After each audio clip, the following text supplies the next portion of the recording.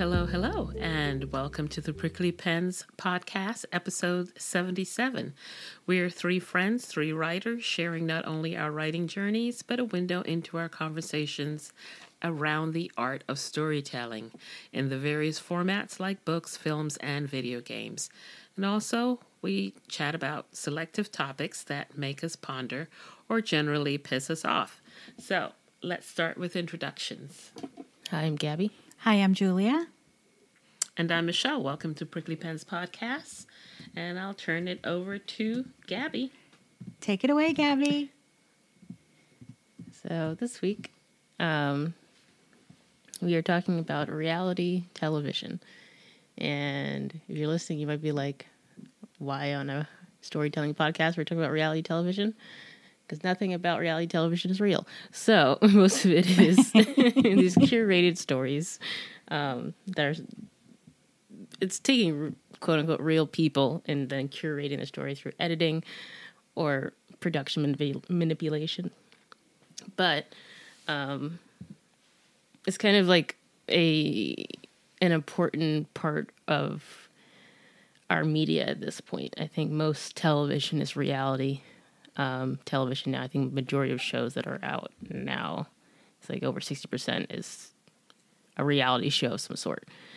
And there's different types of reality shows. It's not just the classic traditional reality shows of the the slight documentary series. Now it's like documentary series and beauty and life tips and like the job specific ones and the relationship ones. You have the people just following rich people around for some reason. You have ones that follow young people around for some reason. You have the judge shows, the competition shows, the game shows. I can go on and on about how many types of reality shows there are. So it has kind of permeated our TV stations or whatever. But yeah, I wanted to talk about it. I started thinking about it a bit more when I watched the documentary Happy Shiny People, which was about the family in the series 23andMe. No, sorry, 23 and Counting. Or 22. Was it 19 and counting? No, I thought they made it to 20. Oh my gosh. Oh, We obviously I don't never remember. watched it because it's disgusting. But I don't remember how many there were. Yeah. They probably made it to 19. I don't know. I think it started out at 19. And then I know she had kids. Anyway, folks, as Gabby's looking that up, look at that documentary. We're not focusing on the documentary. No, yeah. It's just kicking off the discussion. yes. But it's horrific, in my opinion. Yeah. So, be warned. Yeah. Lots of triggers. Yeah. There. Lots of triggers. Seriously. There is the original is 19 Kids and Counting. There is a 22 Kids and Counting. Okay. That came after it. But yeah, 19 Kids and Counting. And I watched Shiny Happy People. Like I said, I focused on this family who is family with 19 children. And I don't really want to talk about the show, but in terms of or the documentary, but go watch it. It is intense though. It's on what, Amazon? It's on Amazon. Amazon Prime. So yeah, In the U.S. yeah, in the United States. Where else? But yeah, but it made me think of like how influential reality television has been to us because that affected a lot of people. A lot of people watched it. Yeah, how influential and how curated. Yeah, how curated Because it is. it's not just the people, but the people behind the scenes. Yeah. The producers and so on. Yeah. So, but it kind of reminds me of like when I was studying film, because I studied that for the first 2 years of my schooling in university and stuff. When we learned about how to film a documentary, the whole point was you're telling a story with the images you capture, with the stuff you capture. It's very rare that a documentary is just raw footage. Right. Just like sitting there, raw footage. You can see that best on something like Animal Planet type of shows where they follow some animals around. Sorry, I don't mean to laugh, but yeah. But even that, they have to edit. Well, that's what I'm saying. I was like, that's something you don't get raw footage, because Yeah. real raw footage of like some lions in a safari, they don't do much all day. They sit around and sleep. Right. Like majority of the footage was just them being still. And then every once in a while they go and hunt a gazelle and come back. Like it's not that interesting. So you have to like build it up by editing. So yeah, you see that with especially animal shows, documentary type shows. But yeah, the thing you learned kind of with documentaries is that you're telling a story, and whether that's a good or bad thing. So it's very unlikely to be unbiased. It's very hard to be unbiased. And the I'm whole sure point too, is like, right, Gabby? Like the people who are being filmed also set boundaries, right, as to what could be filmed and what can't be filmed. Yeah, so sometimes. some stuff is Not right away. Not right away. Well, Okay. It's sometimes. Yeah. It depends on the show. It depends on the kind of how the producers or directors, their personalities. Like some of them do care about showing Yeah. what the people want to show, and then others are like, I'm just showing whatever I want. Yeah. Although with that, you can get in some legal issues depending on privacy laws. But yeah, Well, I it's a think whole you're thing. signing your life away when you Right. signed the big document. Well, that's where, like I'm saying, you need good legal stuff behind it, Right. because some contracts don't hold up even if you Right. did sign it. So Yeah. it depends. But reality, talking a little bit first about the history of reality television, it started in the 40s. I did not know this. And first it started with, I guess, technically a radio show called Candid Radio. Oh. And it was people calling in. There's like almost now where people call in and tell a story, and that was, but not radio being the only thing around, the novelty of that wasn't Right. And that kind of got into the creation of Candid Camera, which started in 1948, which I did not know it started that early. Yeah, I remember Neither. Candid Camera. I Yeah. do remember. But when you said was 48, funny. I was like, I'm not going to say anything. I was not around then. Yeah, I was like, Just kidding. We saw reruns, right, Michelle? yeah. It started Well, in the 48. but radio was 48. Oh, No. the radio. The Okay, camera thank you was for 48. clarifying. camera was 48. Yeah, well, What? I remember seeing it in Yeah. the 70s. the Me too. radio thing was like 1940. Yeah. Yeah. Yeah, in the 70s, Candid Camera would come on. Yeah. It was a show, I think. It was a show. Yeah, it was a show. Yeah. And it started in 1948. I think it lasted until 2014. Which is like One the of the first longest set running of prank. shows. It was the first set of pranking because Yeah. usually it was getting people who were unaware that something was being done to them, or they were observing something that Right. was fake, It was like a setup. and getting their reactions. Which, in a way, that's what's happening now with TikTok and all that no, stuff. we'll get there. Right. I was about to say about TikTok, but not good things. But yeah, like I said, you had that moment of Candid Camera, as well as kind of I guess a lot of the earlier ones were probably between prank shows and like confessionals. Of course, also you had the what's it called? The game showy types. Oh, Where yes. they're standing on something and 3 in a row, and then a host comes in and makes jokes.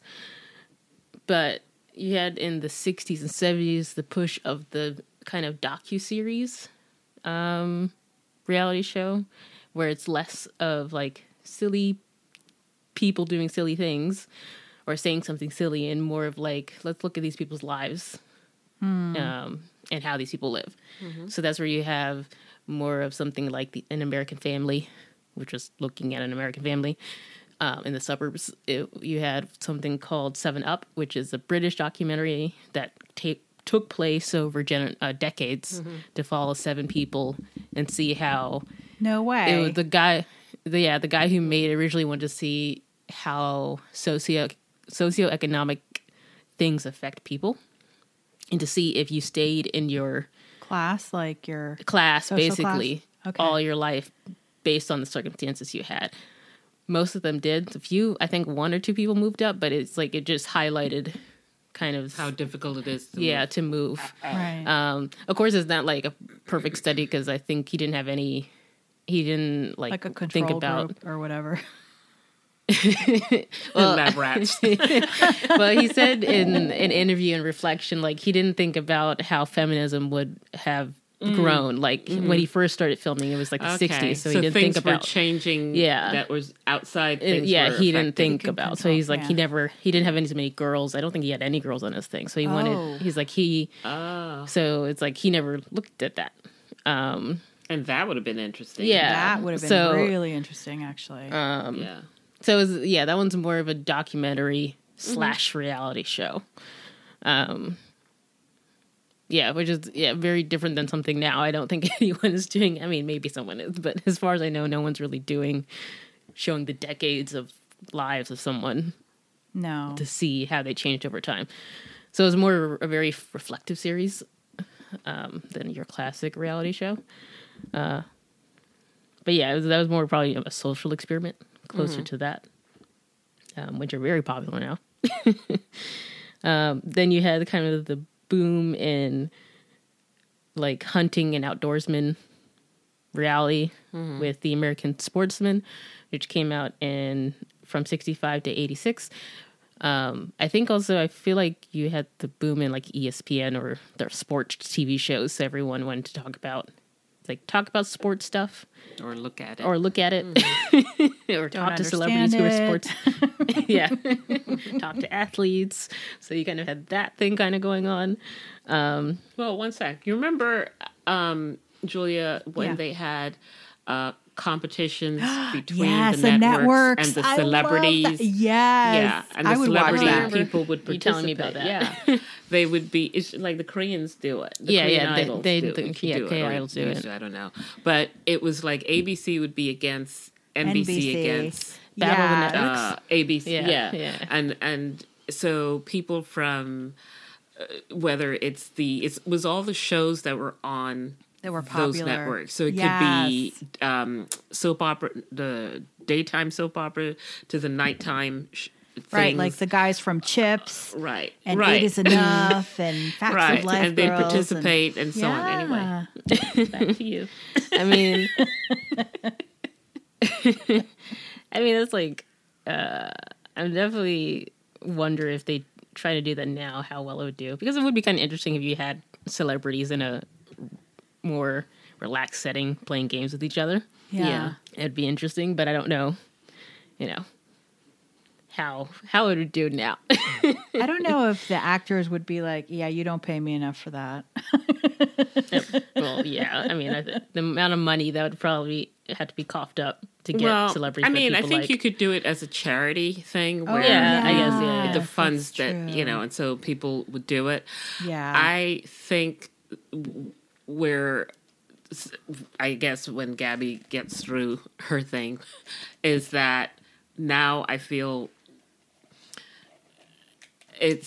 there's too much, like before, and I was talking to Lex about this with the whole Farm Aid and some of the other charities that singers did, is that back then, pre-social media and so on, people got together to do things and didn't really focus on your religious belief, political belief, your gender affiliation or anything like that. You just came together and you did whatever for the charity. And now I think because we are so involved in people's lives as voyeurs into their lives, that we know more than we probably need to know. Yeah. And they open themselves to that too. But that to have a bunch of people come together to do a charity, if somebody is too extreme in their politics or something, we don't care how well you sing, we wouldn't want the person in the group and so on. So I think the same thing would happen. A hypocrite, so let's not. Right. So I think the same thing would happen with the celebrity battle the battle with the networks is that if I know your politics, if I know how you're feeling about certain key issues, Right. why would I, it's like, people will say, well, I'm not watching. And I think that's where we are now, that we're pretty... we're kind of stuck. Yeah. Yeah. I mean, that I guess goes into my next topic quite well, or next point, is that you kind of, like I said, you have the competition shows, kind of a little bit of the documentary, shorter shows, the game show type of thing coming up through the 40s to the 80s, but then real life events kind of affecting how people perceived and how networks realized how people might receive reality television. And a real life thing that happened that affected that was O.J. Simpson murder case. That was televised, highly televised, and then people, of course, giving their opinions, whether extreme or not. Can I just say, it started off with a car chase. Yeah, well, that's what I'm saying. Like, networks saw that people were obsessed with celebrities, and but not just celebrities, but obsessed with drama and extreme cases. And that was kind of almost like the nail in the coffin for like modern contemporary reality television of like, we like to see the outlandish and the extreme, and we have never come back from that. So that was kind of the start. It was one of the most viewed court cases ever, at least in American television. And well, I'll interject and highlight that was after the Rodney King beating that was televised, that was seen on camera. So the O.J. Simpson thing, when you look back at it, you cannot look at it out of context of what was happening at the time. And when you look at people's reaction to when he got off, it was coming on, piggybacking off of the Rodney King, where the cops got off on that.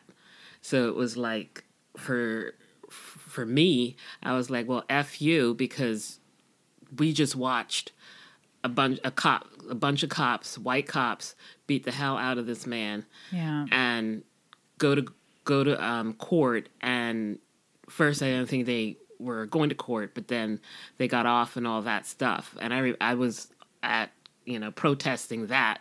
So when the OJ thing came through, it was not OJ. It was like a symbol. It was a symbol. Yeah. And so the reaction to it was in response to that, the other part. Yeah. Well, yeah. Well, it affected reality television. Yeah. I mean, it's still, which is what reality made us, but that's the point. Made us obsessed with exactly. Yeah, it made us obsessed with it.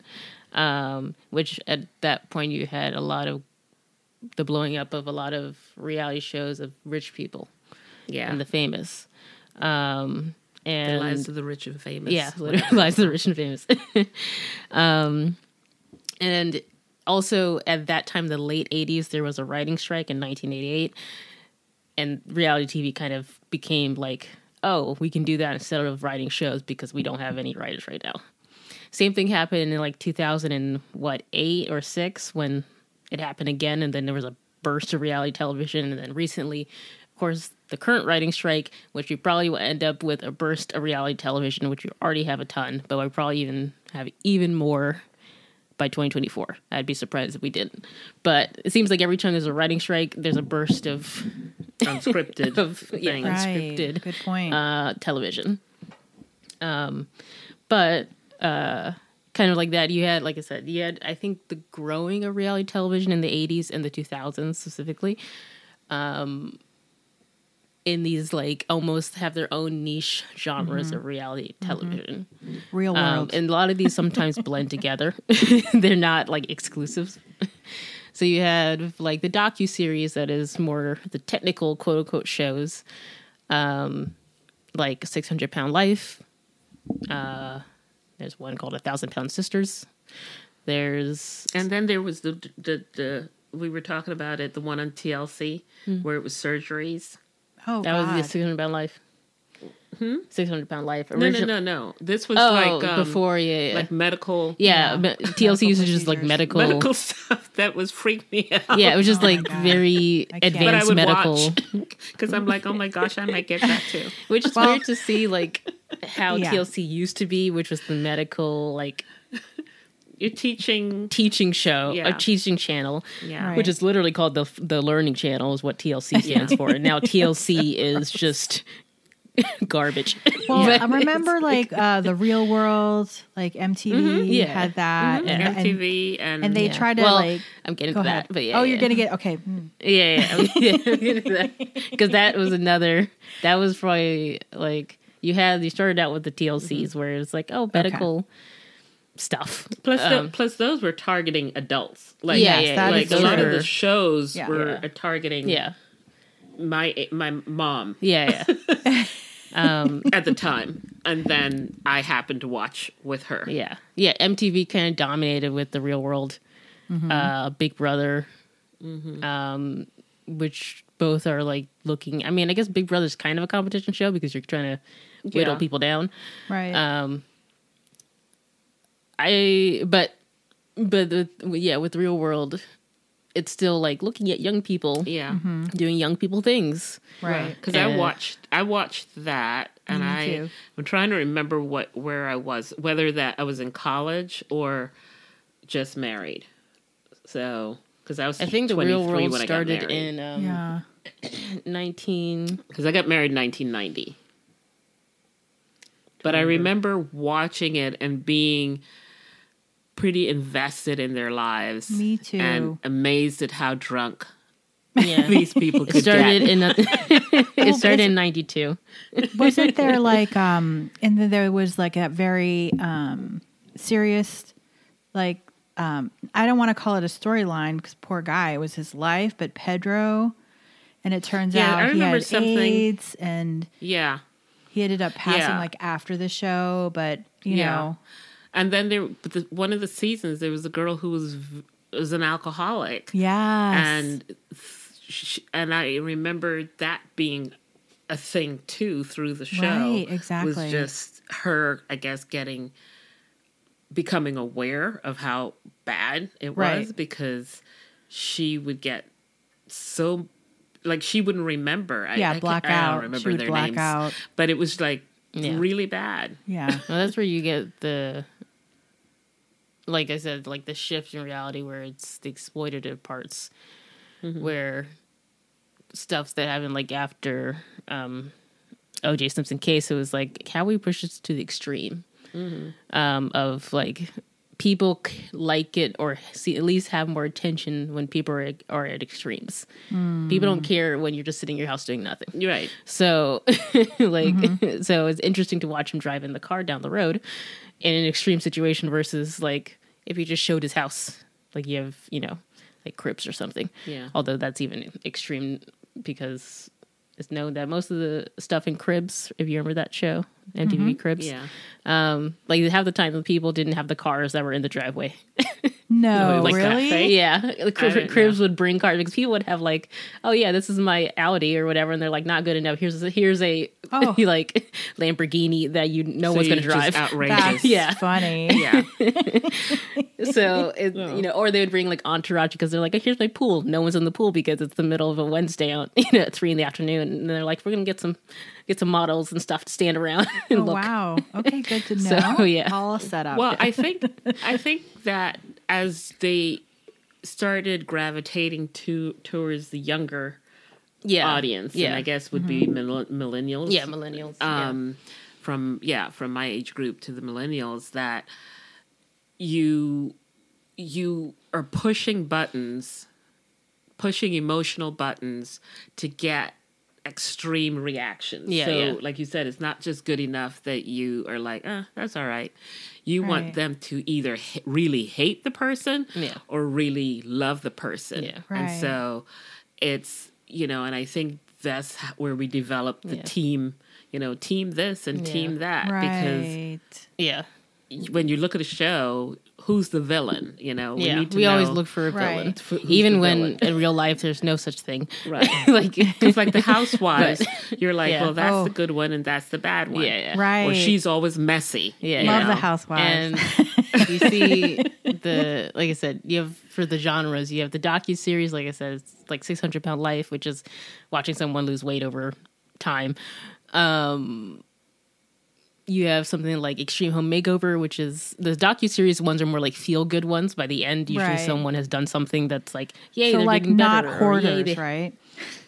That's a Hoard is different type considered of that show. because even though sometimes they don't stop hoarding, they try to end it in a way of like it's getting better, even if it's the most vague thing of like, and he's still seeking help, like Right. Exactly. Even though Yeah, no. but it's shot in a way to be like this resolution at the end, and there's no resolution really at the end, Right. Yeah. Right. Because It's like, yeah, oh, Then or we even we judge the person, we judge their family, yeah, we judge whoever's in their life. yeah. Right. Like, how can did it you get let this happen? bad? Yeah. Yes. And you have that with if you remember Intervention. I was about to Oh, say I love intervention. intervention. I love intervention. Yeah, that one is another shot in a way of like, and at the end, you're hoping that, at that end card it says like, and they're still in a rehab. Yeah. Or blah, blah, blah. Right. Like, it's supposed to, those Like are supposed to 5 be the years feel good sober, ones. 2 years Yeah. sober. Yeah, Like, and- yeah. You have, like I said, like Extreme Home Makeover is sort of like that, where they would,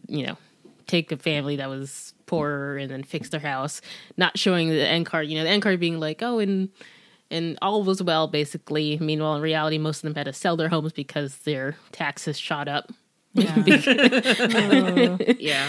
And things like that. Yeah. Or it was like a house that, like one of them, I think, is like they fixed up the house, which was nice, but they were in a poor neighborhood. So it's like You're not got selling it robbed for and whatever. stuff. Yeah. It's like, they couldn't sell it. Who the heck is buying in the location that they're in? Yeah. Right. It's those type of things. Versus like maybe getting them to buy a new house. Like that Right. might have been like Yeah. a better thing to do.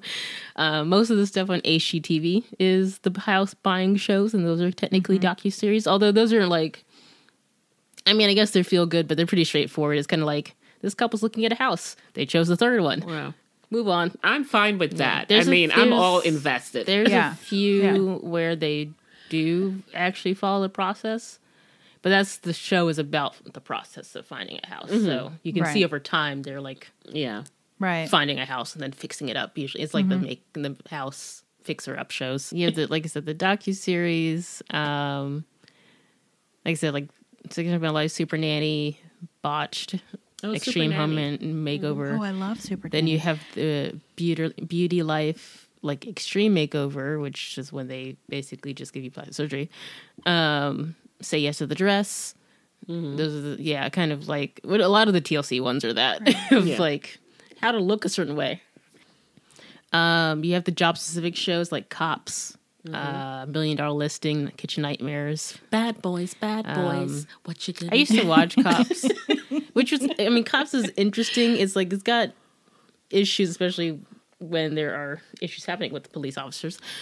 I mean, I know they said that the Cops show, which started in the 80s, I believe, helped push a legislation for the body cameras. Oh, I did that's not know that, awesome. but I didn't know because that either. like some of the cops were being filmed, like they had a film camera, but before then you didn't have the body camera part. Right. And then when they would go to court or whatever and, witness and all that, the cameras on the show were used as evidence in a lot of cases. So that helped push for body cameras, what I didn't even know. But then also some police stations use it when something scandalous happens. They're like, we're going to get the cop show to show we're not hiding anything. So it's like pros and cons of what that show was useful Right. for. They did notice that because cops were being filmed, they were less aggressive and less, what's it called? Well, that's scary. Because a lot of the times they were less aggressive, more correct in whatever they're supposed to do, proceedings and stuff. Right. Which is why it pushed for body cameras. Like that show helped the push for it. Yeah. Also, some places did it more than others. So I forgot, one of them did it most of the time. I forgot which state had cops a lot. I remember it was in certain places a lot of the time. And so it helped. They were like, in those regards, it helped for better police action. Right. Because more they're being filmed all the transparency, time. right? Transparency, yeah. Plus, Sorry, I couldn't think think of it allows for training development because Yeah. if you watch an episode as the head of the cop division, you can see, well, you didn't. This is the way you should have handled it, or where was your backup, or whatever. So that Or what would you do next? Let's pause. right, What would you? right, exactly. So, yeah. And then, I mean, of course, you have a lot of the cops killing black men. So it was used, and that more recently were used for like almost like a Band-Aid of like, we're legitimate, even though like the places that are being filmed are the places with the issues. Right. like the places that have issues aren't going to have a camera crew come in. The bad cops aren't the ones volunteering to have exactly their cameras on their them. back. So it's like useful, not useful, but it was interesting just to see, at least when I was looking it up, that it did helped push legislation for like have a legitimate reason to have body cameras. So that's just interesting. Like I said, you have the job specific ones, $1 Million Listing, Kitchen Nightmares, almost anything with Gordon Ramsay by this point. Hell's Kitchen. Well, that's a competition show. So that's, that's so right. technically, it's a competition show. It is. The love relationship ones like The Bachelor, and now you have Love is Blind and Love Island. Neither ones I've watched. I watched The Bachelor back in the day. Isn't there the I watched Bachelorette the show Matchmaker. I found it. You remember the Matchmaking I one? do. That's a job specific one. Yeah. That was Job? Yeah, $1 Million Matchmaker. That one. I don't know. I remember she just... Yeah, that's $1 Million. Yeah. Stanger. And she got paid a lot of money. $1 million. A lot of money. Not $1 million, but yeah. It was basically having $1 million to date each other. Yeah. Because most of them were like self-made millionaires where they have... So their work lives were just insane that and like at no point would you have time for dating. So, and they wanted a certain type or whatever. Exactly. Who could handle that. Yeah. And then you have the life of rich and young people, like Keeping Up with the Kardashians, which of course it's I can't watch that. Kardashian dude being can't part do it. of the watched case. The Osbournes were first. I think I watched the first. I watched the first like 3 or 4 seasons. Right. I think I got about 3 seasons when I was into like Kardashian. back in the day when it was a novelty. Right. It was interesting when I was younger, like because they were at the store. They had the store, their little store, a clothing store. It was, I mean, and their big thing was who was going to work the shift.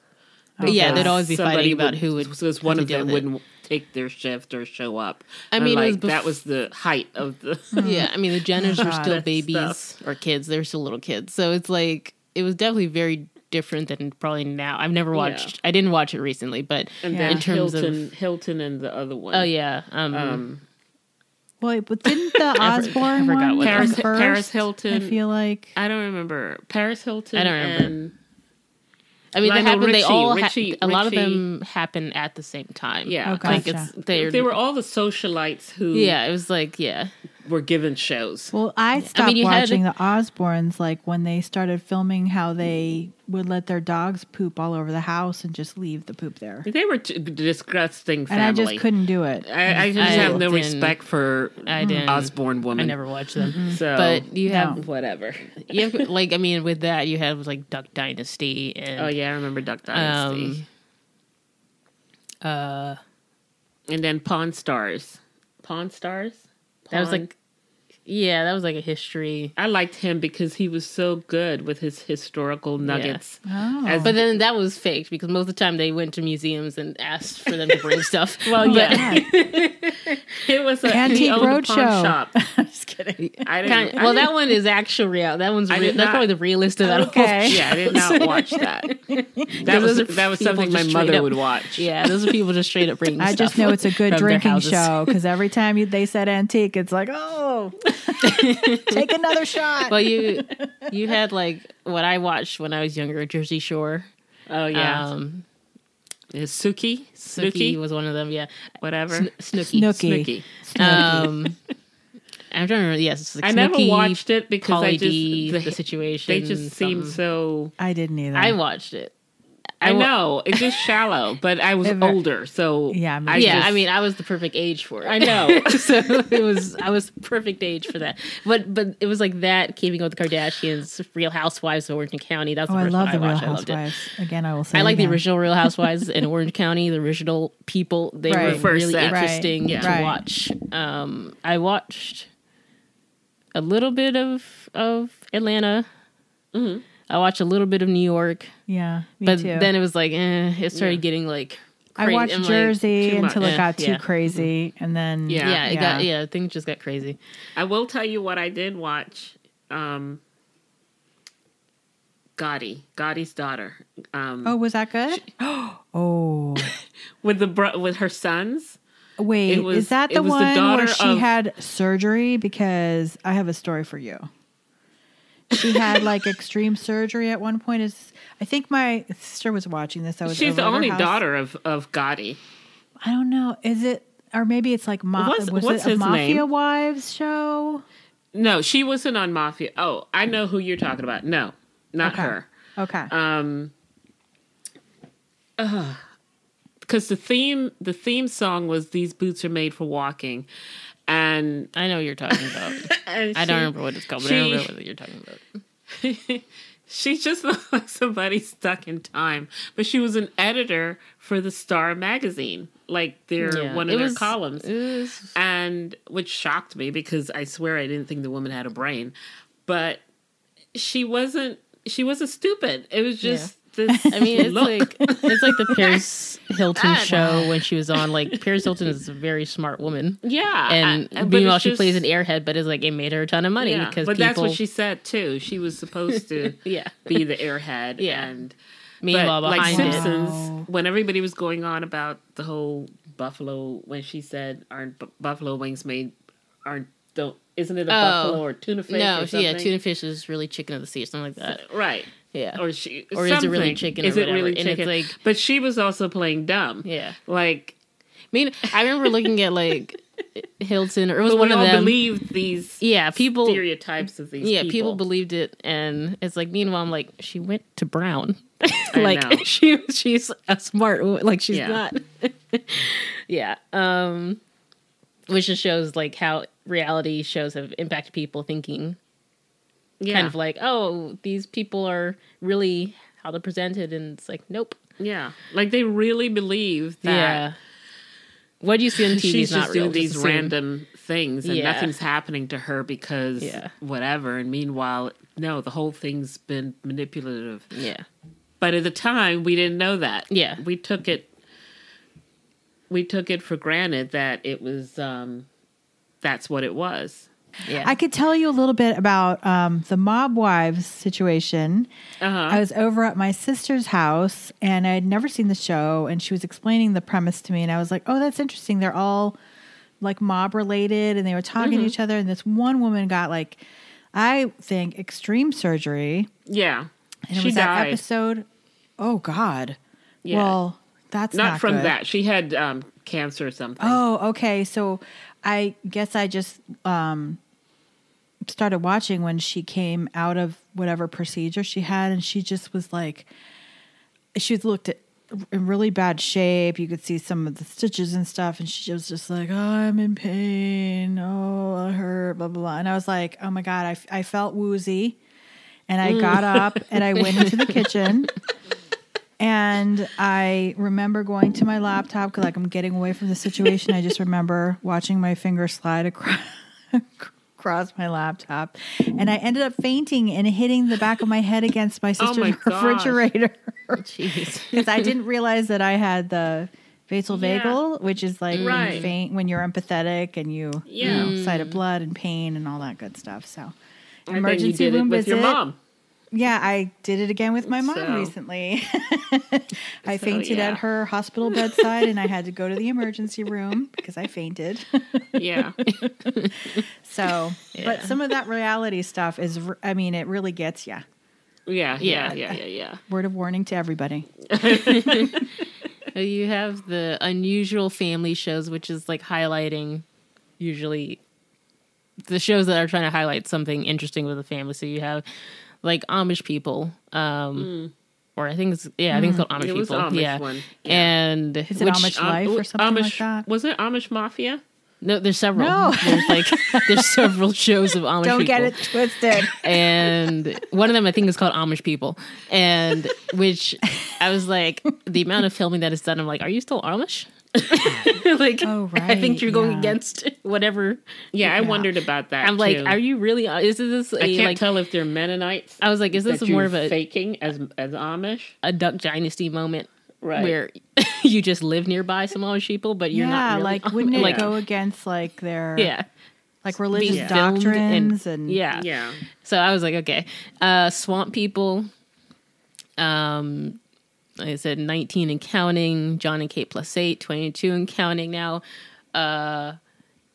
You have, what's it called? There's like another family, Sister Wives. I mean, there's a bunch of like family shows where it's like, here's a family who's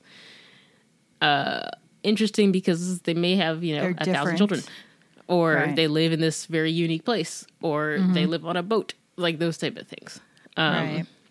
Of course, you have your competition shows, as we've talked about, which is like Survivor and American Idol, Next Top Model, Amazing Race, Hell's Kitchen, Alone. There's a bunch. There's so many competition shows. Now, like even though I'm going through like the styles of reality, I think some of these blend with each other. And depends on how they're shot. Like Survivor is very much a competition show. It is about the game of Survivor. But something like Alone, which Alone is a show about people surviving in the wilderness in isolation. Right. And it's a competition show in that they have to out-survive each other in terms of, unlike Survivor, where you play game, like people will come together and play games and then you eliminate people out. In Alone, they're put in a remote area and then everyone is just trying to stay as long as possible. Wow. So some people have to leave because maybe they get sick or something and then they get out of the competition. Emergencies. Yeah. Yeah. What So about the little Naked show and is literally, Afraid? Naked and Afraid? it's kind of like that, where it's like these people they're expert survivalists. And the whole point of the show is to how long can you survive in the wilderness Right. based on the skills you already have. Meanwhile, Right. Survivor is just sometimes random people in the wood, like in the woods with a bunch of cameras. So it's a little different depending on how it's filmed. Right. So yeah, it's or you have like something like Amazing Race is a half a travel show and half a competition show. So it's some of these are not full blown competitions, or it's not one style all the time. You have it's kind of like Next Top Model. Next Top Model was like how to become a supermodel mixed with like Big Brother style antics of like drama and people messing with each other, Right. and people in a house alone, isolated. Right. So it's definitely, and then at the same time you have like makeup experts coming to give like real tips. So it's like a weird mixture of several styles. That is weird. You have the game show, which is like Jeopardy and Wheel of Fortune, Deal or No Deal, very much the old school people standing there and playing games against each other. And what Steve Harvey is like now the king of the game show. Yeah, he's owned the licensing and all that stuff. And then you have like the court shows, like a Judge Judy. I love that. And Judge Brown. And now you do have Tribunal. Judge Steve Harvey. He's now a judge.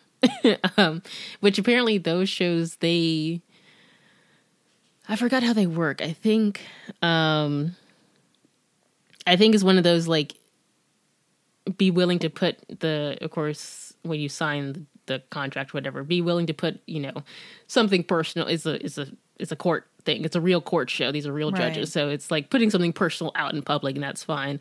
But if the judge says you have to pay, then the show pays for you. That's the whole point. No way. So the person is not really losing money. The show pays for any damages that the person may need receive, whatever. Well, that's it's just really that, disheartening. So that's the that's the payment. The whole point is more out of like people just putting your stuff out there. Yeah, if you're willing to put your stuff out there, the show will Oh. pay all your court fees and everything. Yeah. So if someone is suing the other for like $1,000, the court is paying the $1,000. no not wonder the person. guys never look very upset. Nobody's for weeping. losing. Yeah. by that point, I think it's pride of like just saying, okay, I was wrong, or a judge officially saying like they were wrong for sure. Yeah. But then the show pays for everything. Okay. So All right. I was You're like, disappointed. yeah. Tribunal justice is like Judith Scheinlin created a show, and Bird. Remember Bird? Her loyal like police officer guy who used to be in her initial show. He's on that Right. show. And yeah. Okay. I'm just disappointed. That's all. I don't know if I could watch it again now that I know that. But yeah, so yeah, apparently that's how that works. Which I guess is like, it's not too bad. It was small claims court. It's not exactly like these $1 million lawsuits. It's like he didn't pay for the job and in a way, $100 back. Those are the shows that are usually on around 12 o'clock. Yeah, they're like It's mid true. Yeah. morning TV. And it's like candy because Yeah. they're They're back quick. to back. Yeah. Back to back. All the judges thingy. Yes. And I guess they're competing with soap operas at that Yeah, time. yeah. Well, there is drama, so. Yeah. So And maybe a little bit of like late morning television where Yeah, you have late like morning, the Ellens or the View, Yeah. where they'd be the group kind of watching. Like right after that is Judge Judy. Yeah. Yeah. I love Judge Judy. And then maybe you get like Jerry or Jerry Springer. Yeah. Steve Wilkos. Who has also passed away. What? Jerry He Springer? passed Jerry away? Springer. Oh, Jerry Springer. Yes, that is Yeah. correct. Yeah. Yeah. But yeah, I think, all that to say, like for reality television, it's definitely shaped our view of celebrities, because you do see that in now with the advent of like YouTube. In 2007, YouTube came out, and it, of course, is now one of the biggest mediums, if not the biggest medium in the world, digital medium, and vlogging became the new reality. YouTubers became the new reality TV. The difference is that unlike reality TV, where you might have people who are like small-time actors. Oh my gosh, I forgot what, there was one dating show I forgot to say on MTV. It had like, I forgot who was it. It wasn't Justin Timberlake. It was one of the like the early 90s people, and it was just like, oh my God, you were on reality TV before. But it was, a lot of actors used it to just pay their bills. Well, the dating game was also Oh, yeah. used actors because Tom Selleck was one of the And bachelors. most of the people in the background of Judge Judy shows are actors.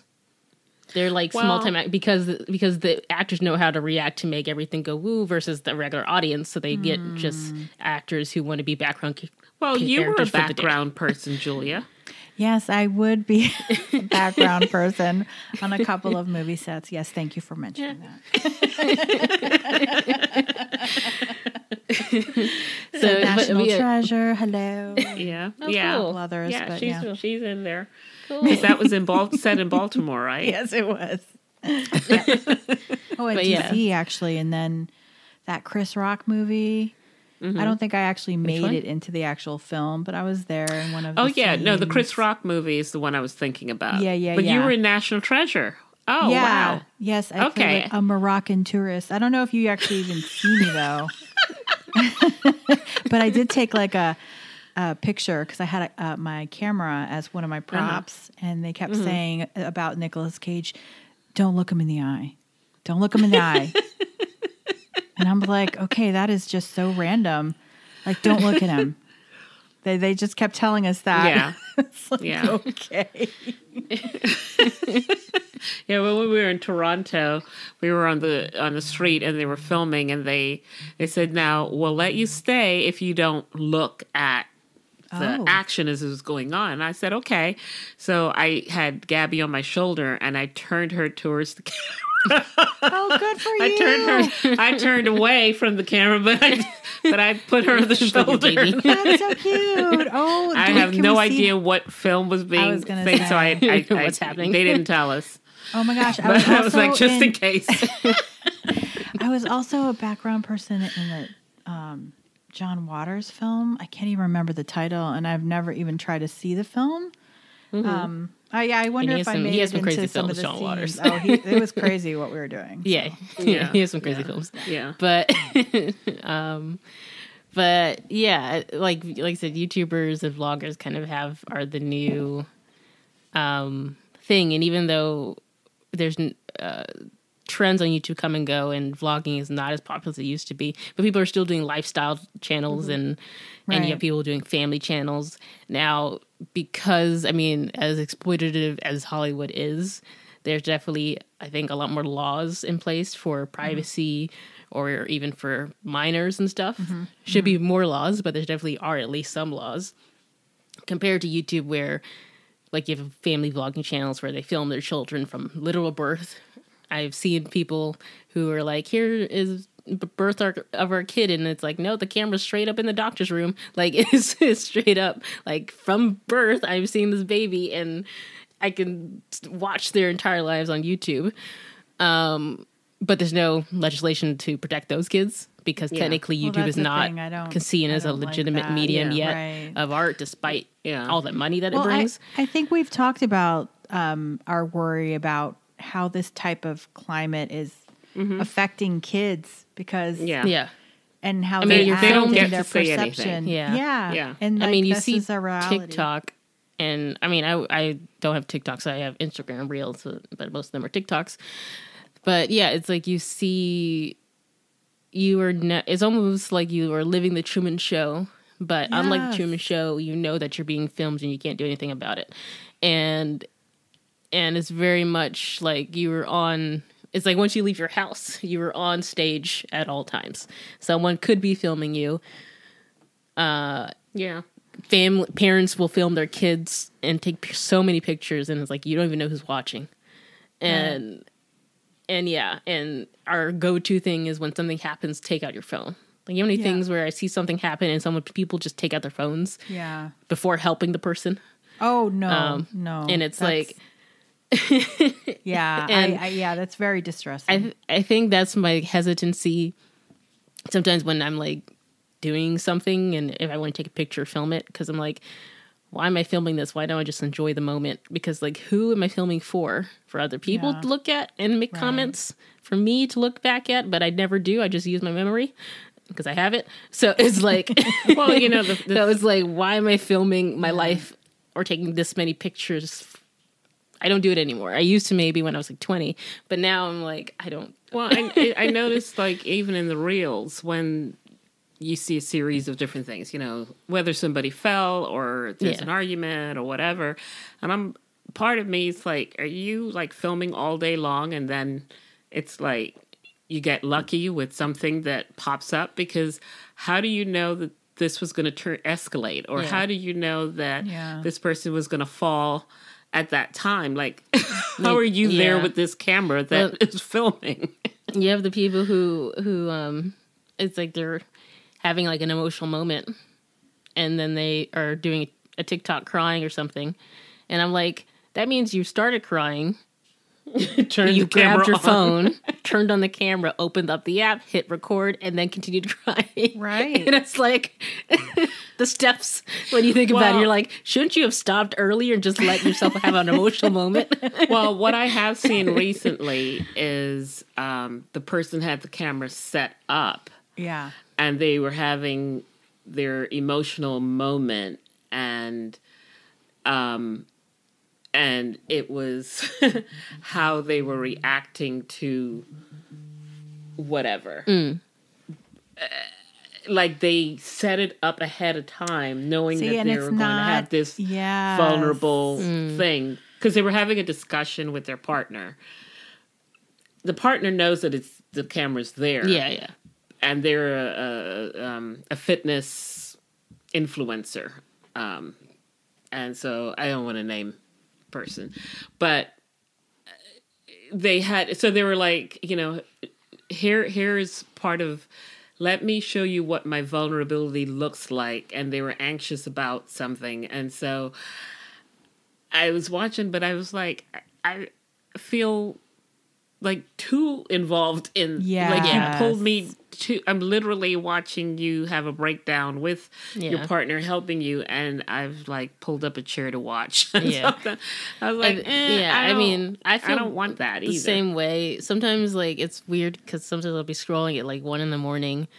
and it will be something where someone says, go, maybe I'll pause and watch, and they're like, go, here's seeing what I eat for breakfast as a insert job, and it'll be like, as a model, this is what I eat for breakfast, and I'm just watching because it's like, it's 1 a.m. and I'm bored and not tired yet, and it's just more of like halfway through, I'm like, why the heck am I watching this? I'm just watching you make some scrambled eggs. Like, nothing you do is interesting, right? But because of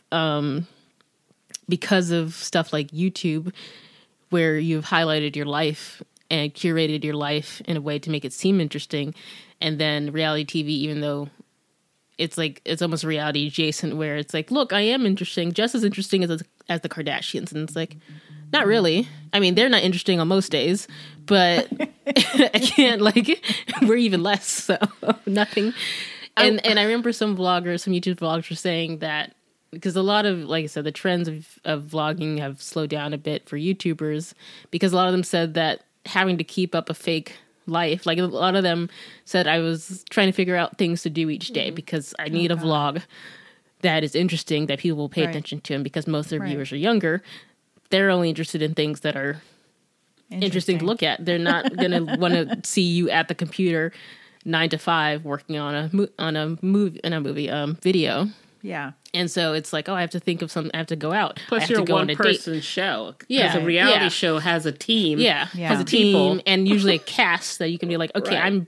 I'm tired today. I can just give this this other to person. Right. Yeah, Right. and for them, it's like, The oh, I need to YouTuber go is out. everything. I need to. We need to go meet someone. I need to go to this thing. I need to go shopping. I need to look good. And they're like, they get burned out 2 years in. Like, they're like, I have nothing else to say. But they were also, I think, when you look at the transition of YouTube, of reality shows, and having this narrative, and where we are now, when I was looking things up about this in 2004, I think it was 2004, they were expecting reality shows to die. Yeah. In 2010, they were like, oh, it'll probably go away too. So, but because the way they can make money out of it without spending a lot of money is what drives it to continue. And so for YouTube, in a way, it's low cost to enter. Yeah. It's for the TV shows, it's low cost to do each episode. It's only in the maybe tens of thousands for the bigger ones, maybe hundreds of thousands, versus, hitting $1 million and so on for TV shows. So for a network, it's cheaper to make a reality have these reality shows. Wow, I never thought of that, but yeah. For the regular Joe Schmo in their house, it's cheaper to put the time in to curate this and get your payday a little, in a couple years, and have an actual income from this, because then brands want you. Because reality shows now, they said product placement is the big thing. And so, which is the same thing for an influencer, is who, they have a bunch of sponsors. Right. Yeah. So you have brands that come in and maybe they're selling a brand new skincare or a scented candle or something, and you've got somebody that you can pay probably next to nothing compared to trying to pay for a network, trying to get a network to use your product or whatever. But I think that I don't see it going away. Oh, no, you know, that absolutely not. prediction of it I don't dying think so off. Well, like I either. said, every time there's a writer strike, Right. there's a boom in reality television. And now that you have, like I said, TikTok Right. and YouTube and Instagram, like, Yeah. and even Twitter, even though Twitter is not visual, or I guess now Threads, it's like people are In having real time. Right? in real time talking about Right. thoughts and what's happening to them and their Right. opinions. That we it feels like we have this extreme culture of, like you said at the beginning, voyeurism, Voyeurism.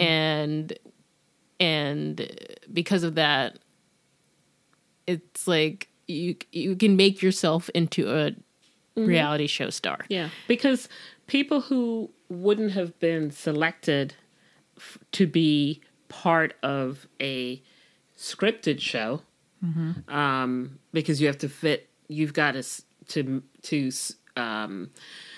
have certain dynamics, you know, whether it's your look, your gender, whatever. But in the reality show thing, especially when it's self-made, it allows for people from communities who wouldn't get that platform. Yeah.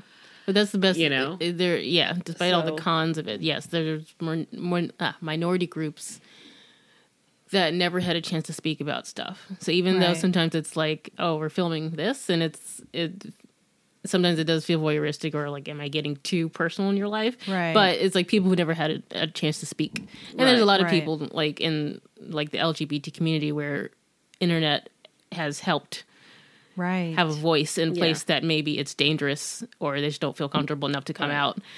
And the internet is a place that you can see a life that you either wanted or want to have or may eventually have, but trying to create the steps to have. And that's the usefulness of And all this stuff. with it though comes that we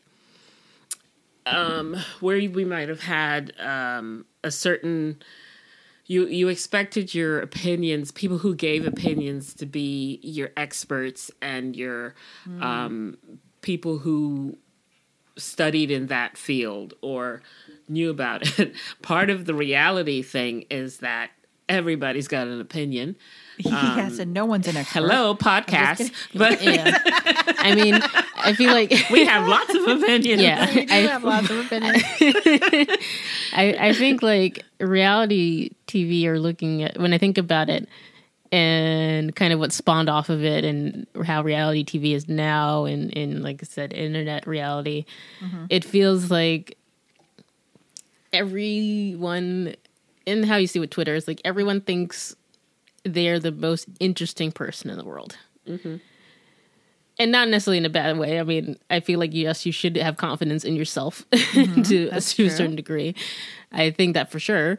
But yeah, it's when you see people do vlogs and stuff, and it's like, no, they truly do think what they are filming is interesting and worth sharing. Yeah. And that's not always a bad thing, but it's reinforced. yeah, it's when reinforced by there's so much with all the success ahead of us. subscribers. what everyone else Right. saying that, yeah, you are. So, I know we're encouraged. right, All we're of our encouraged. downloads. Keep it coming, people. Keep it coming. So yeah, but to wrap this up, how do you think this has influenced what we consume in our Yeah. movies, books, I think that's and video games? how you see, like for the Marvel movies, where a celebrity is done with a Marvel movie, and then everyone's like, what are they going to do next, or what's going to happen? Or you see people Right. fall around, like Tom Holland and Zendaya around, and it's kind of like you have, those are the dark parts of reality TV, where it's now we think that every part of someone Life is else's accessible, life right? is accessible, and we own it, and we should look at it, and it's almost like entitled to it. I've seen people say kind of like, well, you said that you were dating, so we should be able to look. And it's like, that doesn't, me telling you that, by the way, I'm dating this person, doesn't suddenly mean like you get invited to the wedding. It's, Right. but we have that mentality. Now, on the other hand, like I said, you do have the places that it's like the internet and reality and vlogging and stuff has helped realize for, like I said, a lot of minority groups that, hey, there's someone like you. Here's their life. It is successful, and you can have it too.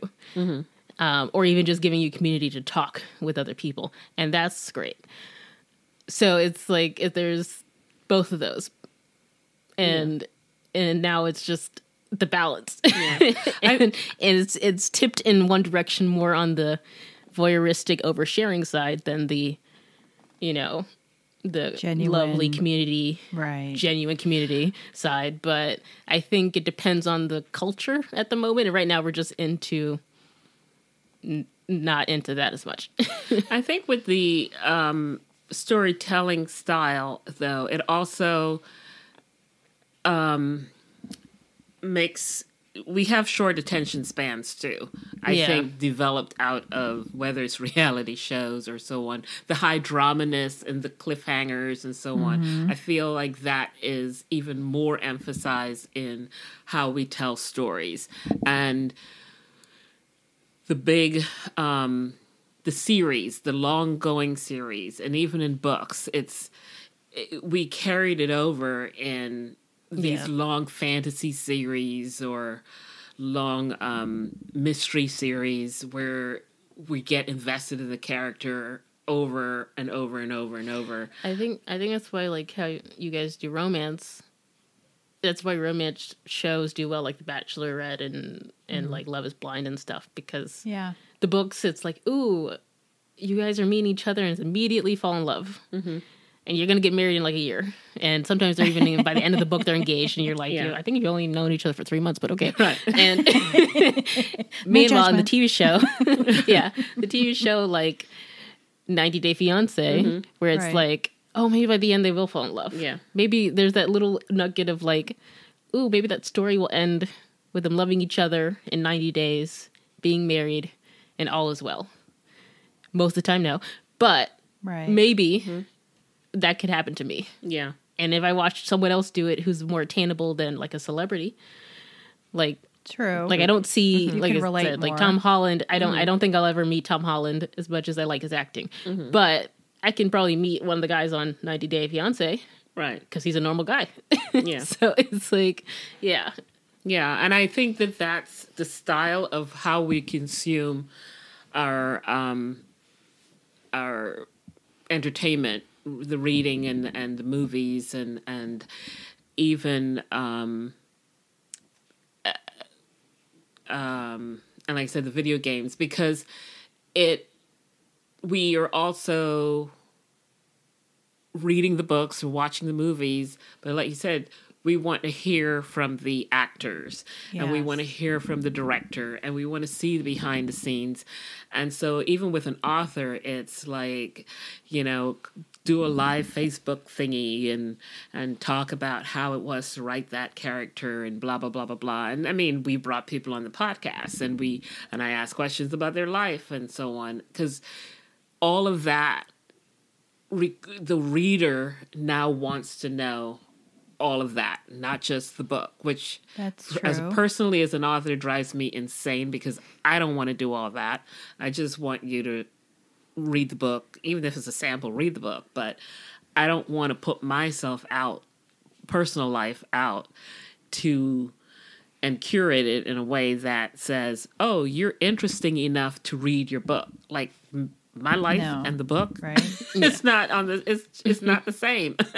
And I'm too lazy to curate something for you to then want to read the book. And I know I'll have to do it, but I like to complain. So yeah. I mean, I feel like it's very weird. I feel like as a millennial, at the time I grew up, even though I grew up with computers, it was newer to me because I got it more when I was a kid than born with it, like Gen Z. So I was so used to hearing like, don't talk to real people on the internet. Like, don't say your real name. Don't say your real address. Don't say anything really about yourself. Use fake names, which is why you see a lot of early YouTubers have like a fake weird name. Right, and I used to use mine all the time, an alias. Meanwhile, now it's like just the person's straight up name. Right. And I'm still a little bit in my old school of like, I would never say my real name online. And Right. finally with the podcast, this is the first time I actually put my name on something. Out there, yeah. But normally it's like, here is an alias. Yeah. And this is how you've known me for like Ever online. forever. Yeah. Yeah. And even when we talk to each other, like when we talk to people online, we would call each other by the alias, not by the real Yeah. names. And now it's like, oh, this is my name. Yeah. And it's like, oh, okay. That must feel so weird. It felt weird at the beginning because I'm like, I'm not used to it. Yeah. And now with the amount of vlogging that has happened, I mean, I used to watch vlogs and stuff when I was younger, watching YouTube. And it was interesting because it was new and a novelty, and it felt different than reality TV because these are people with just camcorders in their Right. room. Like I used to watch, which I still watch, the Vlog Brothers. And it was just kind of like, oh my gosh, they're people who have just lives. Yeah. I mean, I do it with Our Rich Journey, the people from America that now live in Portugal. Yeah. And I was there. They YouTube algorithms brought it into my suggested things during the pandemic, and I started watching it because we had nothing else to do. And they bought a house and they fixed it up, and then about a couple months ago, they announced that they were selling it, and you would have thought that we were all living in these people's houses. Everybody in the comments was like, how can you sell your dream home? Blah, blah, blah, blah, blah. What are you going to do? Where are you going to live? Blah, blah, blah. Oh my goodness. And so they posted an update that the house was sold, and they're like, and then in the title it said, are we going to be moving back to the U.S.? And I clicked on it, and I'm just like waiting to see, like, don't tell me you're leaving Portugal because you made it sound so great and wonderful. And then at the end, they're like, and we're not coming back to the U.S. And I was like, yay! And I was like, this is insane. I don't know these people, but they do respond to people in the comments, and they responded to me. But it was funny because everybody in the comments was like, yay, you're staying in Portugal. None of us are in Portugal. Yeah. Oh my gosh. And I'm sure But their journey will continue. Oh, right. you bought but into it was just that it's years. Yeah. Pandemic was how long? 2020. 2020. 3 years ago. Yeah. And they had started their vlogging about maybe 2 years before that. Yeah. Wow. So Yeah. they've been online for a while. I think Yeah. it's just one of those where like I didn't really touch on it. I guess I did, but without saying it. Parasocial relationships where it's like you see someone's life and you feel like you know them very well, and they know nothing about you. Yeah. Right. And I feel like maybe I'm best friends with them, but they don't know that. yeah. And I think that's where I guess the faults of reality TV and now vlogging and stuff, and it leaks over into how we approach things, because it's like we think we know someone because we see their lives, even if it's a curated life, and or it's we like feel entitled to. And if something happens to them, whether they get sick or you have the extreme cases of they have depression and something happens to them, or they do something to themselves, and it's like we don't know these people. It's it's a remember, like you don't know. It's like Jamie happens. Foxx when he got sick. Oh, right. People were upset when they found out that he had left the hospital and was home, because they were like, well, we didn't know. You didn't tell us. And I remember somebody saying, you're a public figure. You should be notifying us, his family. What? They're telling That's his ridiculous. family that they should notifying him. Like, there's no, are you like, insane? It's weird how we put these things on public figures. I get to a point. I understand there's a point. Yes, they're influential to a point, though. However, it's kind of like, again, it's like, this is a person. This is not they're not acting all the time. They're not a museum piece to be held up. Right. You don't own them. They're a live human being. You don't own them. And I think people genuinely feel, right? Yeah. they feel that when they buy that movie ticket, that has given them access to not just the movie, but you now own me for going to see you. That's and that's so crazy. And so it's I really think weird. that's the one thing about writing that kind of scares me, is more so than like the idea of like putting my work out there and being judged. That's kind of scary, but I'm more afraid of fans. I'm more afraid of getting a fan base, and I'm like, I hope you aren't rabid and creepy. Yeah. Right. I hope, like, I think I'd be very much pretty straightforward to my fan base. Like, don't try to follow me around. Don't scare me. Just read the book. Yeah. just read the book. Don't follow me. Like, that's fine. Just take a newsletter and watch when it comes out. I mean, I've met people who are fans, were rabid fans of my work. All two of them, but Stop it. You know I'm number 3. There are tons of people who are fans of your work, Michelle. but but the thing is, they will be excited about something in a book that I don't remember, or like what appealed to them. Yeah. I didn't even, in my head, it's like, I didn't know that would, Strike a it's chord like, it's with so people. right. It's so personal to them. And for me, it's kind of like, well, I'm on book 5, 6 or whatever. I don't even remember what you're talking about, or I don't remember it in that kind of detail of what you're talking about. So when they're talking to me about, I really love that scene when you blah, blah, blah, blah, blah. And it's like, okay, because I just don't even remember. And I can't say that, but it's like I don't have that kind of, it's like I am more like when I'm done writing it, I'm done. Done. My brain cannot hold on to that much information, right? It's like, and those days are over.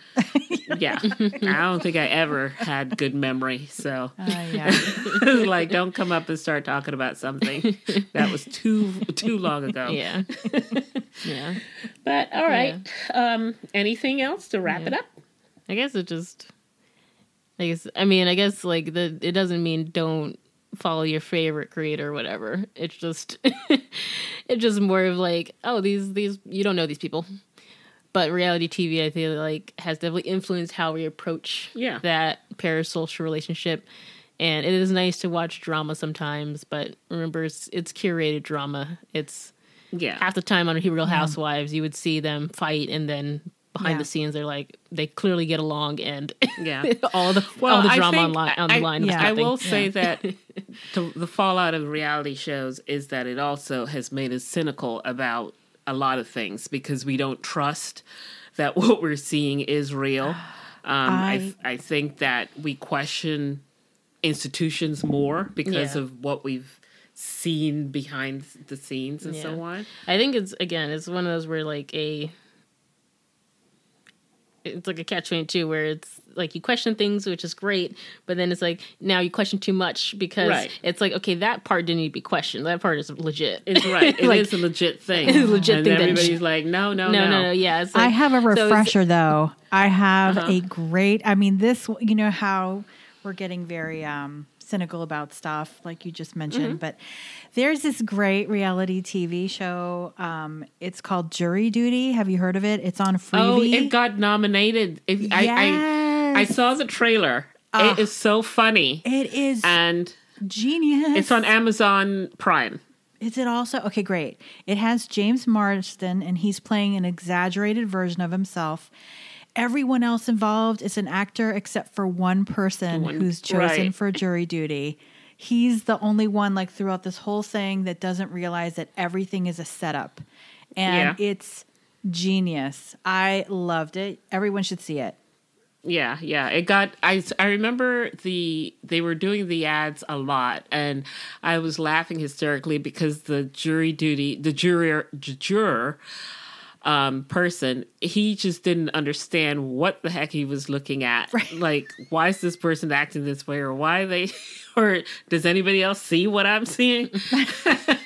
And I was like, oh, I'm going to watch it. But I saw today on the header that I think it got 4 Emmy nominations. Yeah, so, James Marsden got his first Emmy nomination. It's just so awesome. I can't recommend it enough. I saw like an episode, like episode 3, because my sister was already watching it, and I was like a little bit lost, but I started watching it from the beginning. It's so good. Yeah. So, all right. Well, and so now we will have Julia's Corner. Hello, and welcome to Julia's Corner. Sit back and relax. Okay, today I thought that we should go over 24 ways to clear negative energy from your body and home. And this is specifically in response to watching Shiny Happy People. I was like, how do you cleanse all this thoughts from my mind? But I found this article on yogabasics.com, so they must know what they're talking about. And it was written by Timothy Bergen, I believe, January 30th, 2022.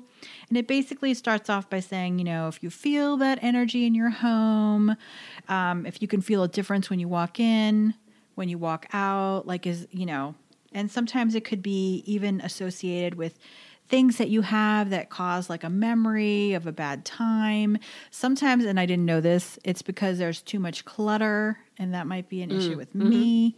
There's just stuff around you, and it just, you can't relax. So they have a couple of ways to, just cleanse your area and your body. And I'll just go over a few of them. Like I said, there are 24. So let's get started, ladies. Ring a bell or a gong. It says it's a quick and easy way to clear out bad energy, going from room to room. The sound will vibrate throughout your whole home. There's Tibetan singing bowls that are equally nice to use for clearing out bad energy and welcoming in positive influences. Yeah. I have a Buddhist bowl, so I understand the concept of ringing the bell. Is that why you do it, though? Hitting. Well, I mean, I'm not doing it to do for energy. It's just to start the meditation. But I understand using sound vibrations for cleansing. I mean, I've read that. I have never heard that before, and I love that idea. Yeah. I love the sound of the bell. Yeah. Of the bowl. It's like a brass bowl. And if you get the bigger ones, I have a small one, so it's a little more tinny, but if you get the big ones and then the mallet or whatever you hit it with sends the vibration out. I just think that is so unique, and it must feel very calming. Yeah. I'm assuming. Okay, great. Well, no, I mean, well, you're not doing it right before you start dancing or something. It's like it is when you're settling into a meditative space. Okay, that's good to know. I would like to try new things. So if you have experience with that, that's awesome. They also suggest putting salt in the corners of each room. And it says if you live in a house where the energy feels like blocked, that's when you sprinkle a small amount of salt into each corner, and it will draw out any bad vibes and cleanse the space. And after a few days, sweep or wipe the salt away. And you have to visualize as you're doing it that you're just taking the bad energy away. Mm-hmm.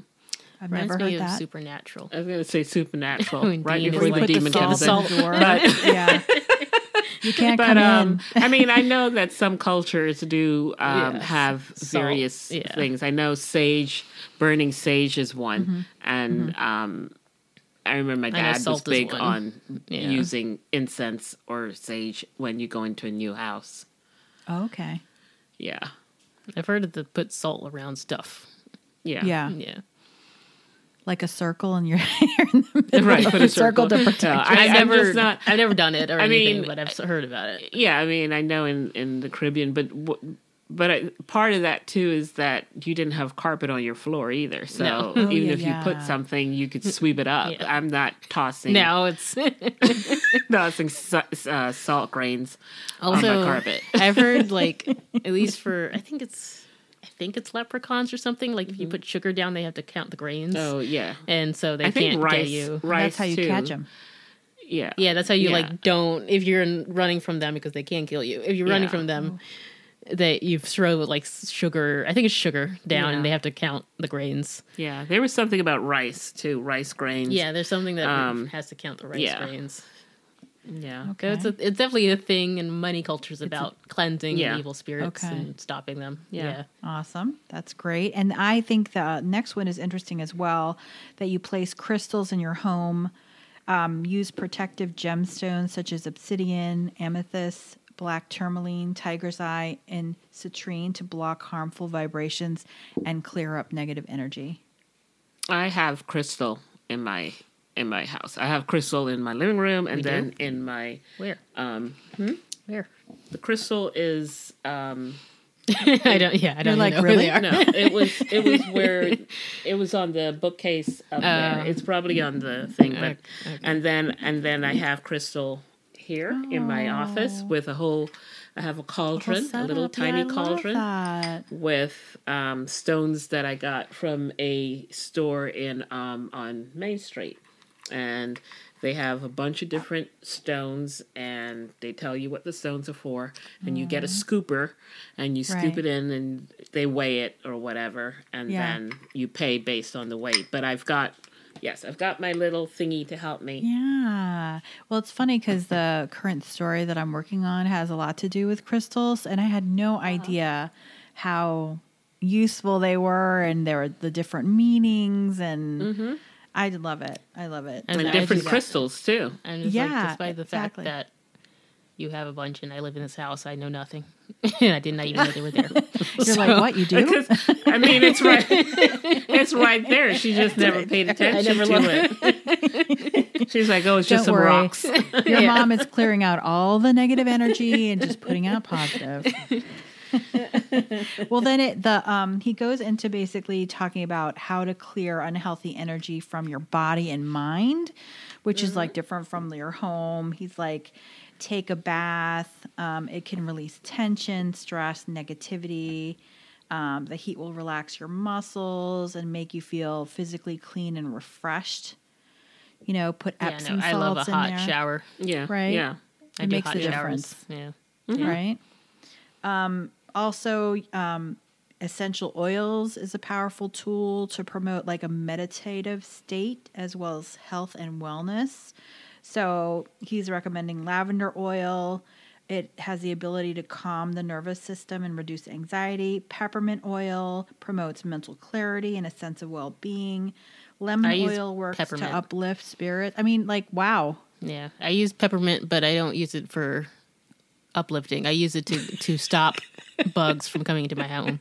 And so they love don't like that. peppermint. Most spiders don't like peppermint. So I just like my bedroom is like doused with peppermint. I and then took a picture of your oil, and I'm going to get some. and then I sometimes if I'm feeling like nauseous or something, I'll smell it. Like I'll open the bottle and smell it, and it kills nausea almost immediately for me. So if I'm not feeling like I feel queasy or something and I smell it, it's like it kind of gets my brain to stop focusing on it, and that kind of helps. So Right. For me, I like the sandalwood incense, which is a Japanese type of incense stick. Right. And it's used for, if you're praying to the Butsudan for the Buddhist stuff, but just have that in the room. I love the scent in the room of that. So I haven't lit any in here lately, but Gabby sometimes will light up an incense stick. But I like that sandalwood scent. I love that it's not just about the scent, but what it can do or what it promotes. Yeah. I just But it never relaxes. thought about that. Yeah. It relaxes. I like walking into a soft scent. I don't like sharp. No, I don't scents. either. No. Right? So Like Yankee Peppermint, candle stores. like I said, is great. Like Yankee candle stores. Oh, yeah. It's like overwhelming. It's just too much. It's too Yeah. much. Sorry, Gabby, go ahead. No, I was just gonna say like that's why I like the peppermint because it's such a crisp smell that it kind of I guess when it was said about focusing, it's like, yeah, I feel like it gets, like I said, if I'm nauseous or not feeling it, it definitely like smelling it because it's such a sharp smell that it's like kind of like, whoa. And then I can kind of not have to think about like my stomach's queasy, you know, that sort of thing. It resets you, right? Like, oh, yeah, it resets a bit. Yeah. And that helps a lot. That. So it is useful. And last but not least, something, I hope I'm pronouncing this correctly, Abhaya Mudra. Have you heard of that? It says mudra are hand gestures that can change the energy flow of the body and create spiritual awareness. Abhaya Mudra is one of the most powerful tools in yoga to make you feel protected and safe. You can practice this whenever you need to feel strong and confident. It's used to protect yourself from harm and bad luck, and it also helps calm the nervous system to reduce stress and anxiety. And to do this mudra, simply bring your right hand up to shoulder height with palm open facing forwards. I'll have to look into that more. I've never heard that before. But hey, well, I think our yoga, our westernized yoga is so watered down that there's no association to the yoga and real yoga and what it really is about, the spirituality of it. But I'm assuming that what you're talking about is probably closer to a certain, because I know there are different types of yoga, so it's probably associated with more of a spiritual side to the yoga just than let's do yoga for exercise or something. Right.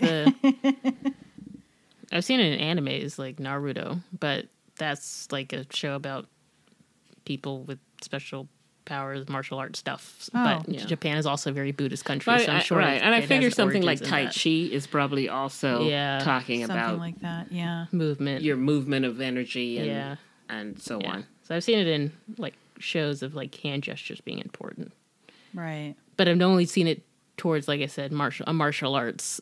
But martial arts a lot of the time were prayer and kind of closer to yoga, traditional yoga, than like how we just use it for fight scenes. Yeah. So, there's more in the world for us to learn about. I love it. Yeah. And that wraps it up, ladies. Alrighty. Well, thank you. You're welcome. And on that note, what do you say, Julia? Stay prickly.